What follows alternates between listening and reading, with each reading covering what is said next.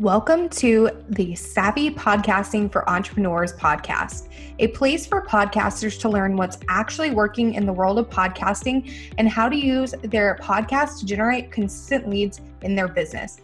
I'm your host, Jenny, and I'm so excited you're here. All right, so we're here. I apologize if you can hear my AC going in the background. Our AC recently went out and we have like these portable ones and they're kind of loud.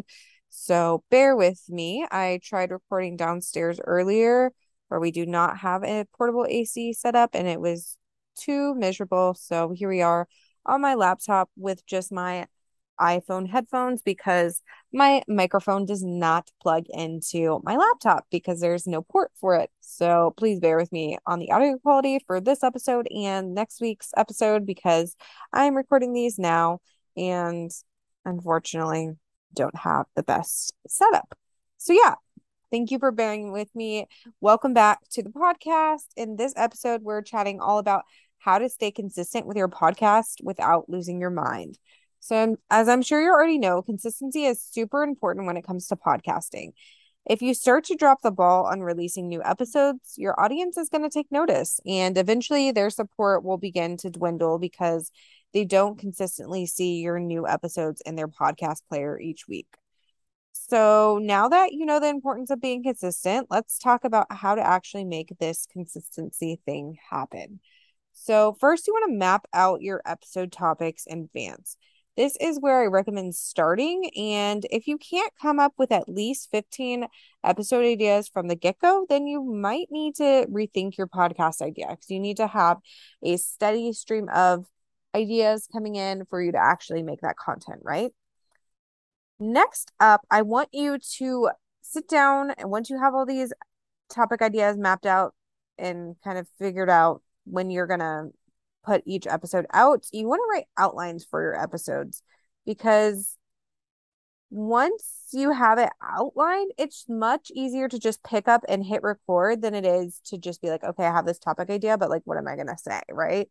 So it eliminates the overwhelm of what to talk about because you already have your key points laid out in front of you. Highly, highly recommend writing outlines, especially when you're first starting, because when you're first starting, you are less confident in front of the mic and you might ramble and things like that. So having an outline really helps you stay on track, make sure you're getting your point across and not rambling or not going way too fast. Another thing you want to do is automate and or systematize what you can. So there's lots of parts of your podcast that can be automated and or systematized. So think about things like transcripts with a little tidying up, of course, because no AI tool is perfect. You can create templates, which makes a nice system for guest outreach and management. All you have to do is like fill in the name and, just customize a few little things, but you'll have like the general body of the guest emails kind of ready to go. And then you can create systems around uploading the audio to your podcast host and website and things like that. So it just really makes the process quicker. Although it's not fully automated, it's a lot quicker because you have a process around it. Another thing you might want to do is utilize batch recording. So if you've been around for a while, you've heard me talk about batch recording and how powerful it is. So if you're new to batching, basically batch recording is basically recording a bunch of your episodes and having them in the can so that it's much easier for you to stay on top of your release schedule. This really helps so you don't have to switch between tasks and you can put all your focus on recording these episodes, getting them done and not being like, hold on, let me answer these emails and then let me record and then let me do all this stuff. You have like a set block of time to record some episodes. You can also utilize batching for other podcast tasks. So you can batch your editing, you can batch write your show notes, you can batch creating graphics and audiograms. You can batch a lot of podcasting. You can batch like reaching out to guests.